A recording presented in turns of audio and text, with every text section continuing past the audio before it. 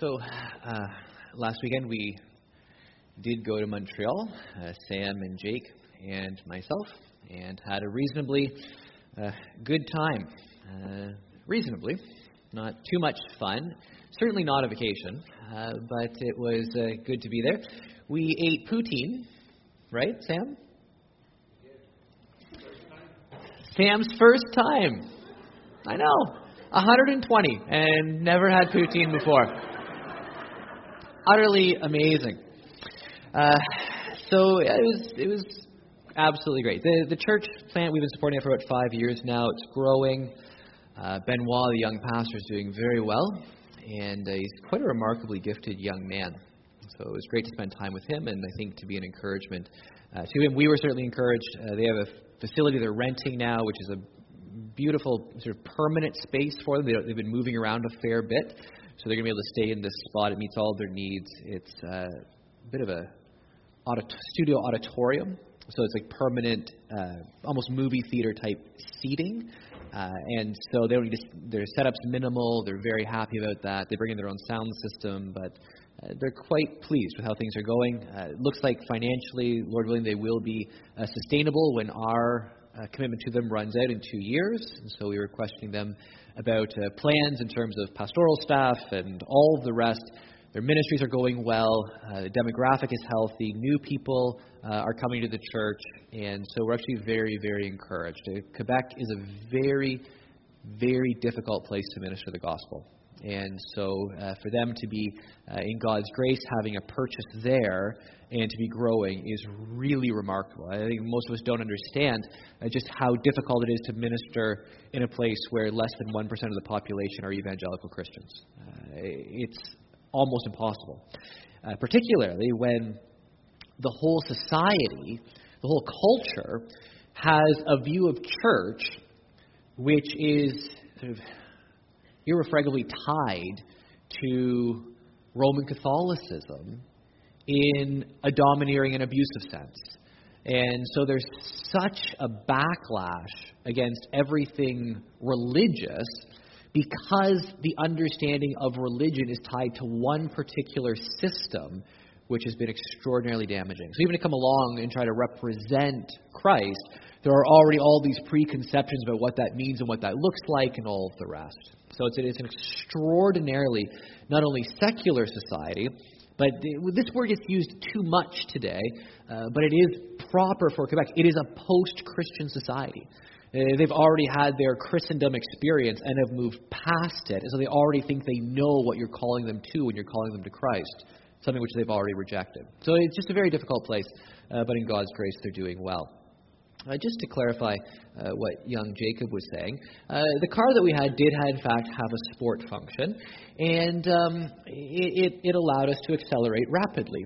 And so when you're in Montreal, it's one of the things that you do. You eat baguettes, you have poutine, you go to the Notre Dame Basilica, you smoke cigarettes, you wear a chapeau, and you accelerate quickly. So that's what we did. It was just that whole package.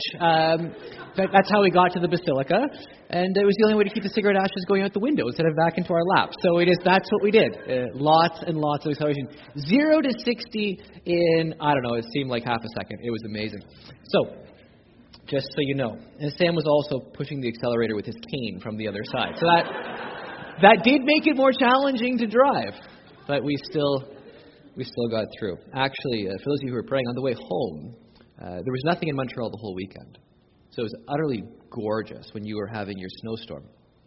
So we came, it was beautiful. We left Montreal Sunday at 12:30 after I preached at the church. There was nothing happening. Clear, beautiful.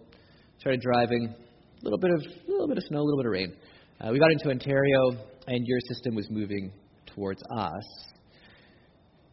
So it wasn't great, but we decided we would just go as far as we could. So we did. We got to about Brockville, and then there was some sort of stoppage, so we were literally parked on the 401 for over an hour, which was fine because Sam was asleep, and I had a collection of essays by Ralph Waldo Emerson on beauty and nature, so that was wonderful, and Jake was just, I actually don't know, he was in the back seat. I don't know what he was doing. Never turned around and looked at I know. We had already talked ourselves out by that point. So we were able to get to about Trenton and stayed in a hotel. It was a 26-hour trip on the way home from Montreal to here just because of the roads. But in the end, it was just delightful. Speaking of traveling and conquest, book of Joshua. Joshua 23.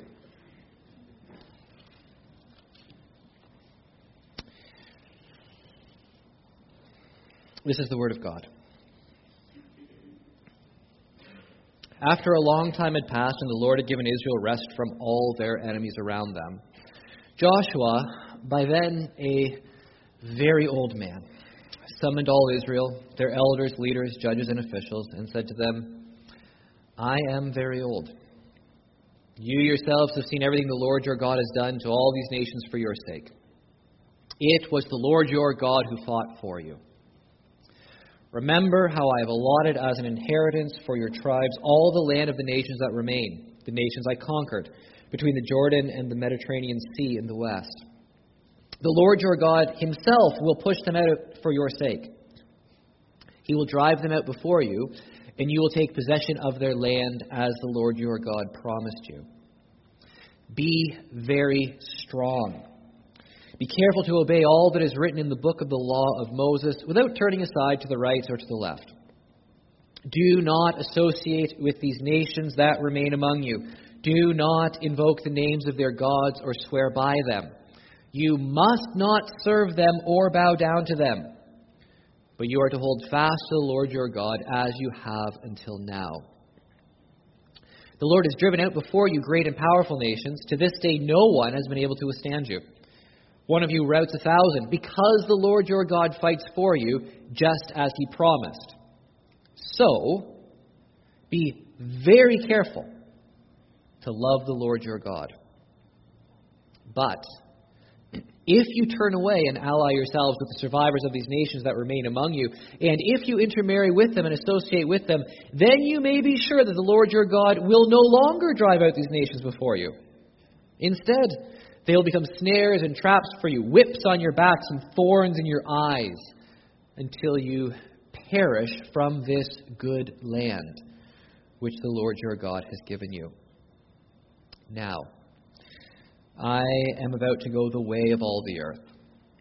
You know with all your heart and soul that not one of all the good promises the Lord your God gave you has failed. Every promise has been fulfilled. Not one has failed. But, just as all the good things the Lord your God has promised you have come to you, so he will bring on you all the evil things he has threatened, until the Lord your God has destroyed you from this good land he has given you. If you violate the covenant of the Lord your God, which he commanded you, and go and serve other gods and bow down to them, the Lord's anger will burn against you, and you will quickly perish from the good land he has given you. Before we work through this text, let's pray.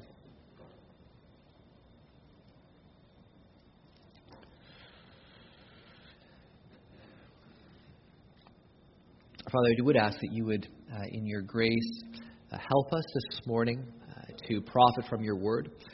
You alone know the circumstances of our lives. You alone know the situations that we are coming from and out of to this place this morning. And so we pray that you will, in a special way, by your Spirit, fit the message of your word to every one of us in a special and in an individually unique way. Lord, we know that your word has a meaning, and yet it can be applied in a variety of ways. So we pray that by your grace and by your Spirit, your word this morning will be applied properly and fittingly. I pray that you'll touch every one of our hearts, and that you will draw us closer to yourself. I pray that you'll forgive us for our sin. Forgive us for our turning away from you, sometimes deliberately and sometimes mistakenly. Father, draw us back. Give us clarity of moral vision and purity in spirit and heart, so that we can obey you in a way which pleases and honors you.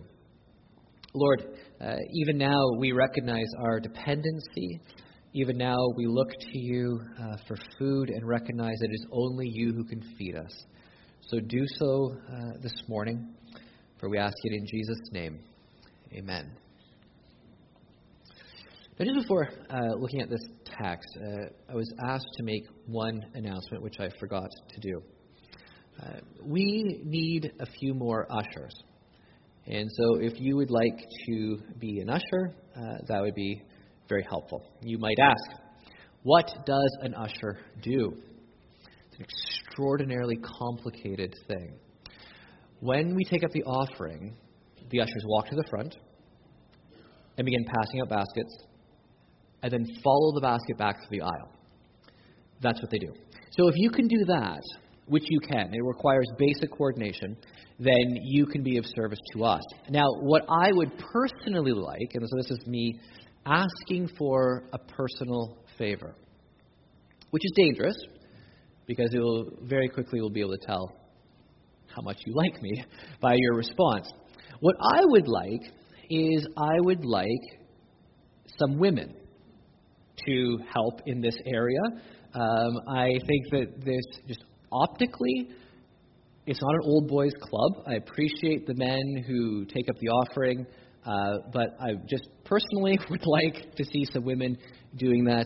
I believe that there are areas in our church where women who have gifts are restricted from using their gifts. This is not one of them. There's no law against this or anything like that. It's just been by tradition. This is how it's happened. I don't have much issue with that. I would personally very much like to see some women involved in this ministry. And so if you would like to do that, if you would be willing to do that, I would personally appreciate it very much. Please come and talk to me. All right, Joshua 23. After a long time had passed, and the Lord had given Israel rest from all the enemies around them, Joshua, by then a very old man, summoned all Israel, their elders, leaders, judges, and officials, and said to them, I am very old. You yourselves have seen everything the Lord your God has done to all these nations for your sake. It was the Lord your God who fought for you. Now, Joshua, the book, begins with some very familiar and famous verses. Be strong and courageous. You must be very strong. Be very courageous. Because at the beginning of Joshua, they're about to start going into the land. So it's something that they need to be. They need to be strong and courageous. There's a task for them to do. They need to trust God. But also, something which is sometimes overlooked, because we all want to be strong and courageous, is that you're also told how to be strong and courageous. That is, you are to meditate on the law of God day and night. That's how you will have victory. And that's the one thing it seems that we disjoint today. So we all want strength and courage, but we don't want to meditate on the law of God day and night. We want spiritual strength and courage that accrues to us naturally when we're surfing the internet, or when we're watching TV, or whatever we're doing. We just want to be strong, and we just want God to impart to us strength and courage and wisdom and understanding. But that strength and courage goes with meditating on the law of God day and night. That's how you're fruitful. In fact, Psalm 1, the imagery of being like a tree always bearing its crop in season, whatever it does prospers, that's drawn from Joshua 1. That whole psalmic imagery is Joshua 1. On his law he meditates day and night, Psalm 1. Meditate on the law of God day and night, Joshua 1. It's how you're successful in the promised land. It's a psalm about Joshua 1 in one sense. So, we want to be strong, we want to have courage, but we can't detach spiritual vigor from actual meditation and deep engagement with the Word of God. That's one of the reasons why this year I've been encouraging us to go through the Bible reading program, with recognition that reading is not the same as meditation. With recognition that you can read the day's readings, close the book, and quite literally remember not a single word you read. That's entirely possible. In fact, a lot of our reading habits today lend itself to that sort of a reading. Our eyes scan the words, we close the book. There was no attempt for any mental retention whatsoever, let alone meditation and digestion and growth and application of what we read.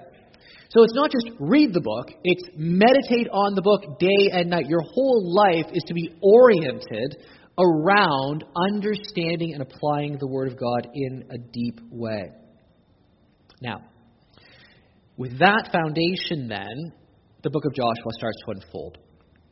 And one of the things that for many people today in our society is highly problematic is you have the haram, you have the ban, or the eradication of the Canaanites.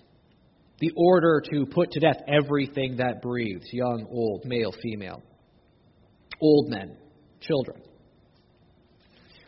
And there are an awful lot of people today, and I would suspect that even if you are here and you are a Christian, there are certain ethical sensibilities you have that somewhat get rubbed the wrong way by that command. We don't tend to endorse today, in any circumstance, genocide. But it appears that God does in this circumstance. And so how do you start to work through that? How do you start working through love your neighbor as yourself with Canaanite genocide? How does the same God command both? Well, the one response, which at some level I would suggest is bordering on fair, is the response of total submission and surrender to God and saying, I just don't know. But He's God and I'm not, and I will recognize His transcendent moral judgment, and particularly in working in a fallen world with historical contingency, He has powers of operation that are rightly forbidden to anyone else. He is the judge. He will do what is right, even if I don't understand it. At some level, I think that's fair, actually. At some level, I think there's something spiritually healthy about a Christian who can say, I do not need to stand in judgment on God's ways and doings. They are beyond me. I do know that whatever the judge of all the earth does is right. At some level, there's something healthy about that. I do think we can work through this a little bit more than just that, though.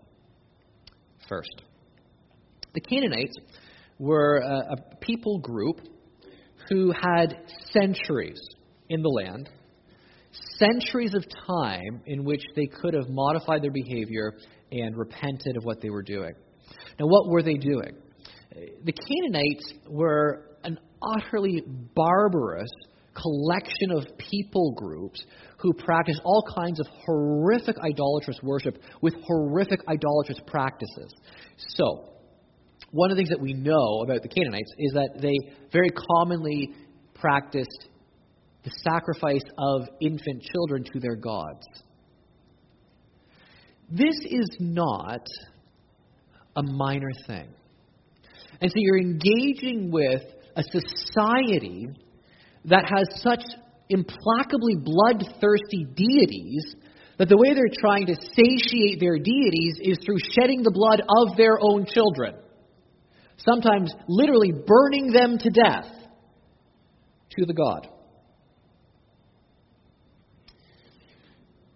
A society like that, I think you could make an argument that there are certain societies which demonstrate such levels of depravity and are so harmful that it is better for them not to exist than to exist. In other words, human society is not always intrinsically good, intrinsically worthy of preservation. In fact, you could make you have to come at this a little bit more carefully, with a little bit more nuance, but part of the burden of the Second World War was that the very existence of Nazi Germany was intolerable morally because of what they were doing in terms of their practices and treatment of other people. That society needed to end in order to cease its function. And whatever was required in terms of force to cause that society to stop doing what they were doing was justified. Now, you might think that the Second World War wasn't justified. That's up to you. But that would have been the logic behind it. Here are things that are intolerable. It must be stopped. If there needs to be death and coercive force to stop what Hitler is doing, so be it. If that's bombs, it's bombs. If it's guns, it's guns. But we will, by force, stop these atrocities from being committed. You can make a parallel argument that God sends in Israel to stop the atrocities that are being committed. Now, the difficulty there, though, is that there is supposed to be, in most ethical theory of war, there's supposed to be a clear differentiation between combatants and non-combatants. One of the most difficult things today in the world is that the face of warfare has shifted so that now it's very difficult to actually recognize who's a combatant and who isn't. We have this whole plague of children soldiers in various parts of the world. You have this whole plague of people who dress as civilians but then go and attack soldiers. Does the person producing bombs in the factory constitute a civilian, or are they a soldier because they're producing material for war? I mean, it becomes very, very complex, right? But God said, kill everyone. That would be intolerable even with Nazi Germany. There was no war mandate. Go into Berlin and kill every man, woman, and child. So what's going on here? Well, several things. First, the Canaanites knew about what God had done with Egypt. The whole land is quaking in fear about Yahweh, who's greater than Egypt's gods. And so everyone in Canaan had the opportunity to recognize the superiority of Yahweh or to leave the land. That's why a lot of the language is the nations will be driven out of the land. They're being removed from the land. If they stay and fight, they will die. But if they leave, their life will be preserved. Okay? First. Second thing is, very importantly, in terms of language, this isn't genocide. Genocide is killing on the basis of race or some other sort of ethnic factor.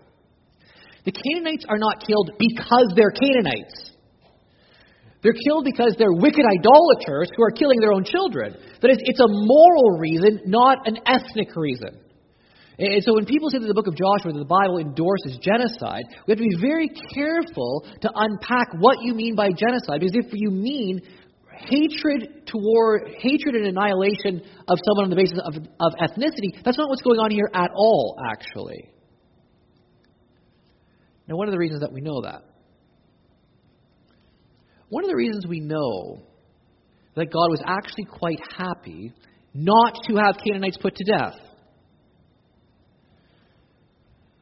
was because of what happens to the very first Canaanite you meet. And this has to be the lens through which you read all of the rest of the story. Who's the very first Canaanite you meet in Joshua? Rahab. What happens to her? She's saved. She's a hero of faith in Israel. Hebrews 11 looks back at Rahab. Right? But she's her first Canaanite, and she's a prostitute.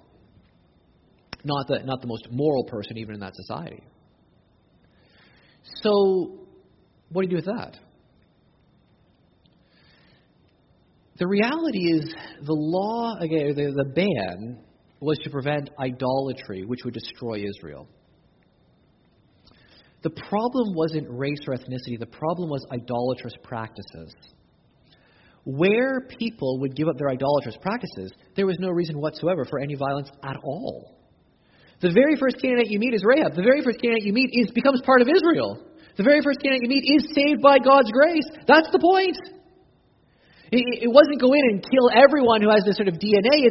It's go in. There are people who are already quite literally spiritually dead who are killing other people who are spiritually dead. This society is intolerable. Go in, end the society, but you can end the society through conversion as well. That it's not forced conversion at the point of a sword, the way Islam does things, but actually genuinely showing people the superior power of God and offering them the opportunity for reconciliation with Him by faith. And where you have that, there is salvation, not death. Very important. The other thing is that at some level, almost certainly, you're dealing with vastly exaggerated war rhetoric, which was entirely understood in the day, but which is not understood today, because we're not part of that culture. So we literalize expressions which were rhetorical in that culture. And you can actually demonstrate this linguistically from the Bible itself, as well as from parallel literature. So, when you talk about putting to death everything that breathes, everyone talked that way. The Egyptians talked that way. The Assyrians talked that way. And no one ever did. It's sort of like when you're in a defensive position, you say, fight to the last man. Well, no one ever did that. Fight to the last. What does that mean? It's just rhetoric. So what you do is you have this exaggerated war rhetoric in the culture of the ancient Near East. Everyone understood it. The Egyptians, we have documents of the ancient Egyptians fighting Israel, interestingly enough. And what we know is this little minor skirmish, historically. And it says, we annihilated Israel from the face of the earth. We left them without seed. Meaning, we killed all of their soldiers and all of their children. No one's alive. Israel's gone.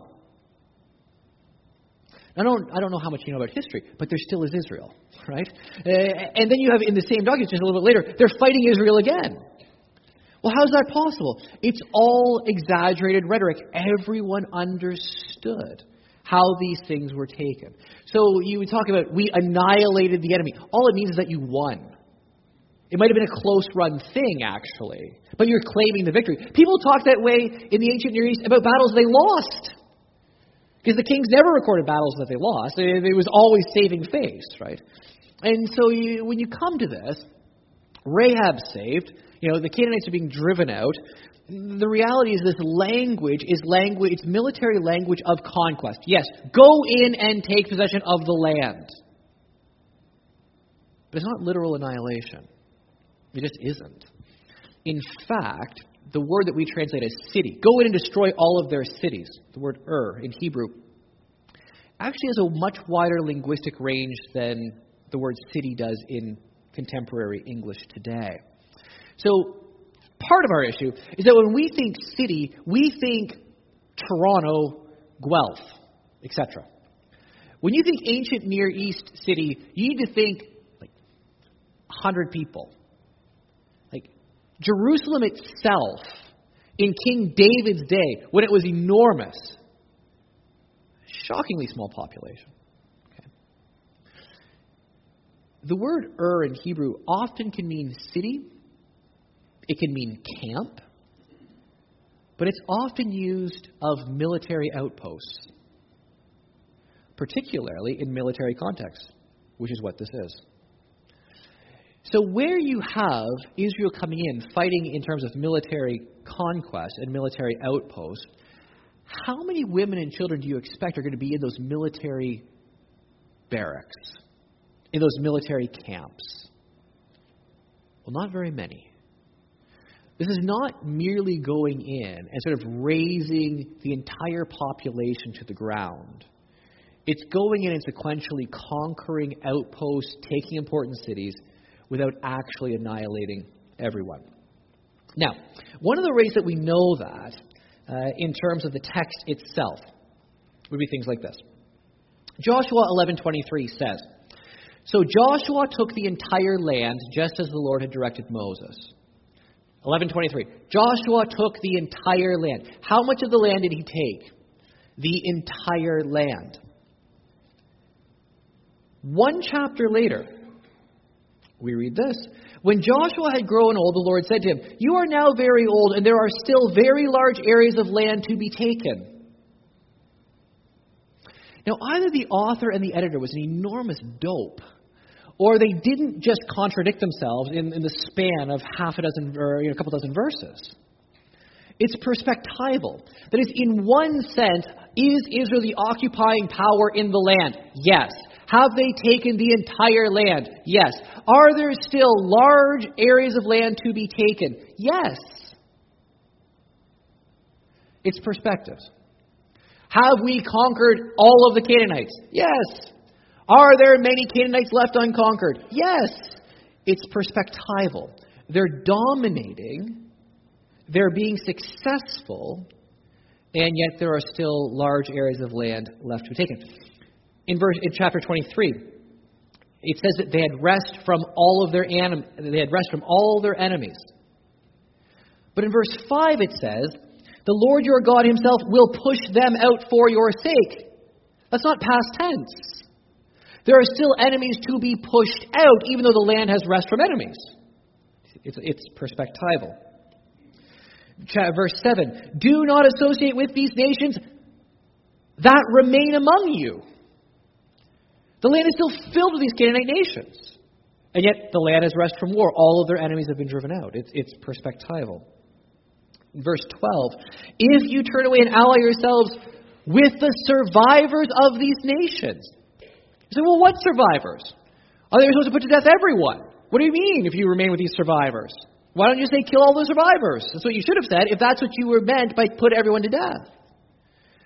And the reality is when the war was won, when the military was defeated, it was completely understood there would be Canaanites who themselves were not put to death.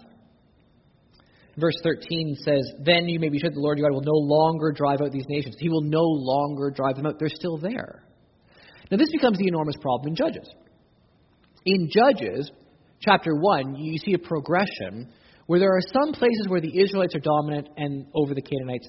There are some where they're neck and neck, and there's other places where the Canaanites are dominant over Israel. But that's post-Joshua. So quite clearly, even though all of the land has been taken, in one perspective, the land is still filled with Canaanites who are going to cause no end of trouble in the book of Judges. All of that has to ameliorate against how we understand sort of the annihilation of everyone in the land. Those are all very important things. Now, having said that, here Joshua begins to tell the people of Israel what they need to do. I am now very old, he says. I'm not sure how many of you feel that. Many days I do. I am very old. So, let's pass it on.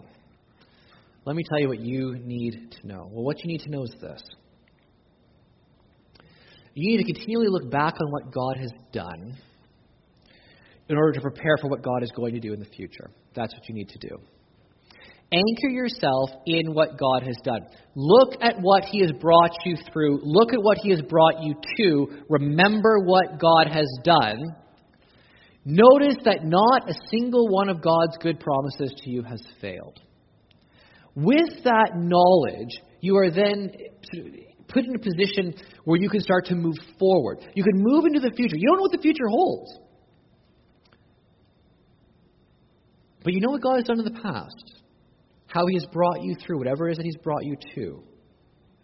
And so today Joshua says, look back at what God has done. Take courage and start moving into the future. That's how you will be able to handle whatever it is that God calls you to in the future. It's anchoring yourself in His care over you and protection in the past. Now, that requires not turning aside from the book of the law to the left or to the right. Do not bow down to their gods or swear by them. In other words, you remember what God has done in order to move into the future, and you do that by pouring yourself into His Word and by refraining from bowing down to the idols of the nations around you. Now, of course, in Israel, this is quite literal. There are literal idols. Today, we make them metaphors. in our society. We're talking about the metaphor, the idols of power and money and pleasure and all of the rest. An idol can be defined possibly as sort of anything that takes the place of God in your life. Anything that occupies the position that only God should hold for you is an idol. And so if we're going to move forward, we need to remember what God has done in the past, meditate on the Word, establish God as in the principal place of your life, and make sure you are not capitulating to the idols of the nations around you. Now that requires an enormous amount in our day, when we're not bowing down to figures of stone and wood, at least you ought not to be. That requires some thinking. What kind of idols do we have in our society? To what extent have I uncritically accepted their rule over me? To what extent do I actually find myself bowing down to what our society glorifies? The problem with society is it's just our environment, it's our social environment. And when we grow up in a social environment or a church environment, we tend not to question things that are traditional. We tend just to assume that it's right. This is the way it's been done. So that when we it's sort of like sometimes, philosophers will ask the question, and no one really knows the answer, of course. Does a fish know that it's wet?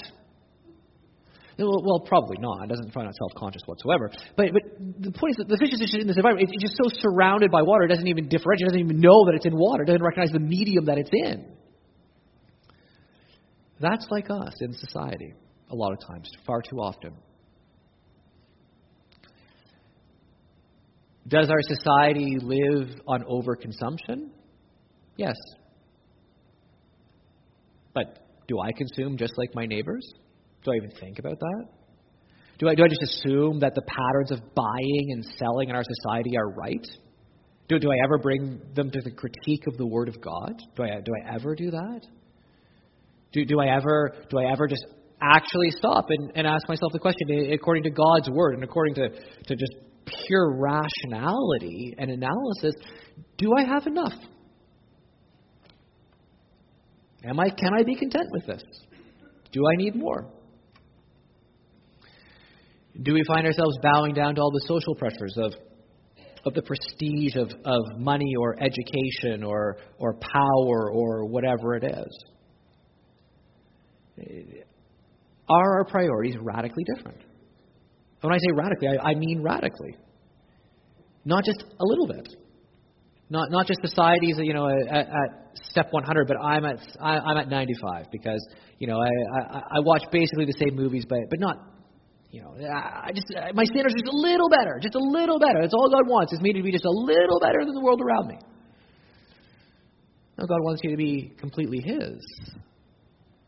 And in a society which is pagan and anti-God, frankly, you better have a whole slate of priorities that are totally different from your neighbors.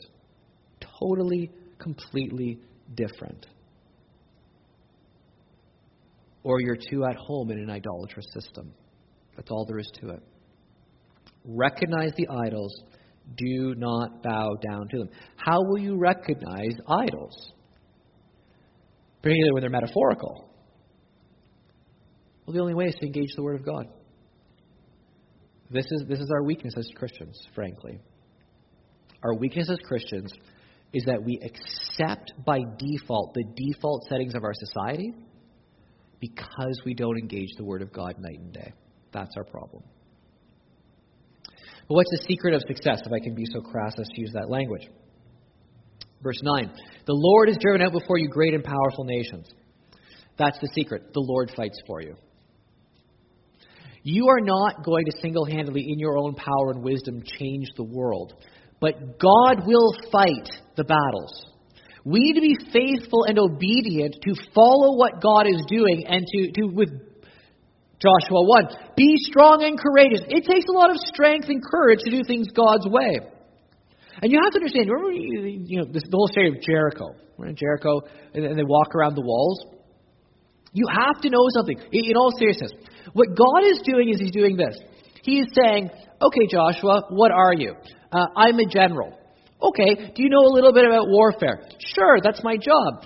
You know what? You're gonna lay siege to a city. Okay, I can do that. Great. Here's how you're going to do it. Joshua, what's your plan? Well, we'll cut off supplies and we'll build this camp and the embarkers and we'll get the ram to knock down the gate. That's the weakest point. And we'll make sure that the archers on the walls are taken care of and on. Actually, no. What you're going to do is walk around the city. And I said, no, I know that. Of course we're going to do that. You're always going to scout out the wall. Of course we're going to walk around the city. And then we're going to find the weak areas and we're going to lay the siege. He goes, no, that's all you're going to do. And then you're going to walk around the city again the next day. He goes, okay, God, I know. We'll be careful. We'll inspect it carefully. And then we'll lay the siege work. He said, no, you're just going to do it again. On the seventh day, you're going to walk around it 7 times. What God is doing is He's quite literally saying this, Joshua, you're going to do something that is utterly absurd. Kill your ego now. Because what you are doing is stupid. This doesn't work. And if you think that this works, then go besiege a city with walls and walk around and see what happens. Right? This doesn't work. This is the worst military tactic in the history of warfare. It is utterly ridiculous. And that's the point. Joshua, I am going to take this city. This city is going to fall in such a way that no one can think it's because of you and Israel. From the very beginning, you will learn this lesson. I am the one who is driving out the nations before you. Your tactic stinks. But when the Lord does it, it works. The Lord drove out the nations before you. So be faithful to God and love Him. He is your covenant God. Submit to Him, be loyal to Him, be faithful to Him. He is the only way you will have success. If you turn away and ally yourself with the survivors of the nations, etc., etc., if you're like the world, you will perish like the world. Terrible warning here.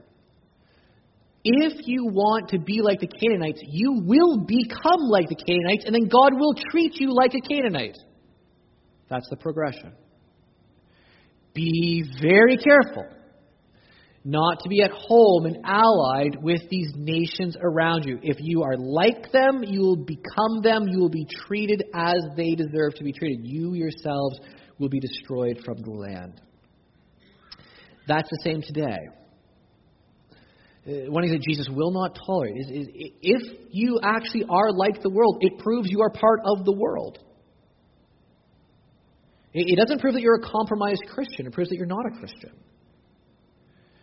And so if you are like the world, you will perish as the world does. Where your treasure is, that is where your heart is.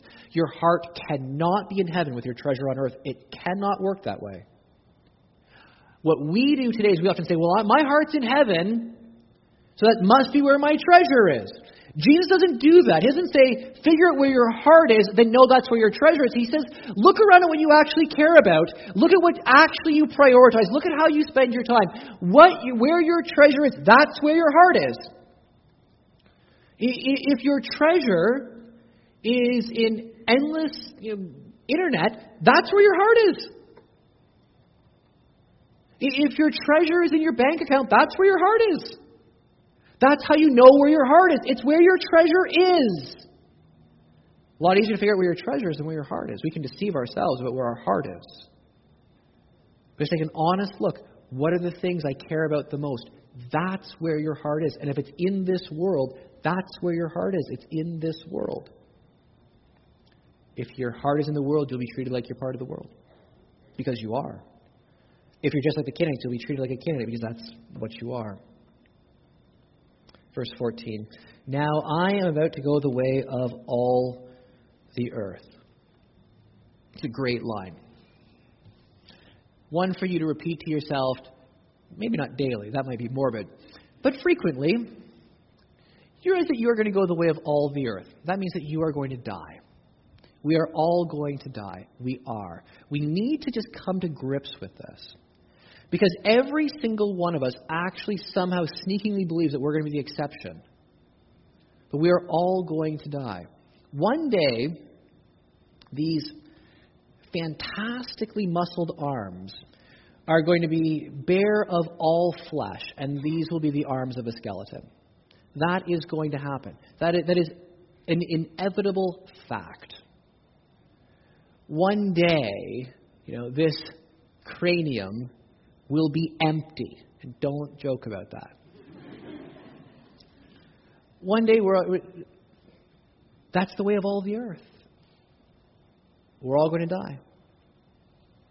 That's actually the only way to live life properly. You can't know how to live unless you know that you're going to die and that you're ready for death. And of course, we know that the only way to be ready for death is to have your faith in Jesus Christ. Right? To be ready, to make sure you're trusting in Jesus. I am to go the way of all the earth. This is what you need to know, Joshua says. 1, you'll be destroyed if you act like the other nations, but you know not one of God's good promises has failed. Not one. Now that's a pretty awesomely true thing to be able to say before you die. I'm about to go the way of all the earth, and that's okay. Not one of God's promises has failed. That means that all of God's promises to you in Christ Jesus are yes and amen, as it says in the book of Hebrews. Every single one of the promises of God. Now, if you ever want to do something somewhat encouraging, just start looking up some of the promises of God. There's a whole lot. Lots and lots and lots and lots. Not one of the good promises of God will ever fail. But, as Joshua says, there are other promises of God too that have to do with punishment of the unrepentant wicked. And if God is faithful to His promises, He is faithful to His promises to bless, but He's also faithful to His promises to punish. And so we need to take that very, very seriously. Are we living our lives in a way which is pleasing and honoring to God by faith in Jesus Christ? All of His promises are yes. His promises to bless are yes. His promises to curse are yes. If we are in Christ, every single one of God's good and perfect promises to bless is ours. If we are not in Christ, none of them are ours. And the promises of God that we will receive are the promises of punishing the guilty and the wicked. So, as Joshua prepares to die, he gives the people great hope, opportunity for immense joy, but also very sobering warning. I'm about to die. What you need to know is that you stand at the crossroads even today. Choose this day whom you will serve. As for me and my house, we will serve the Lord. But you pick. God is a faithful God. He will not compromise His word. His word is full of many glorious things, many terrible things. You choose. But every single one of the things God has said will in fact be true, because He cannot deny Himself. Well, we will see in a couple of weeks how Israel responds to what Joshua says. How they begin to serve the Lord in the book of Judges. And we will see that God is faithful to both types of promises, depending on the response and the behavior of His people. So we must choose properly, choose wisely, and do what the Lord requires. I'm going to ask our musicians to come and lead us in a closing song.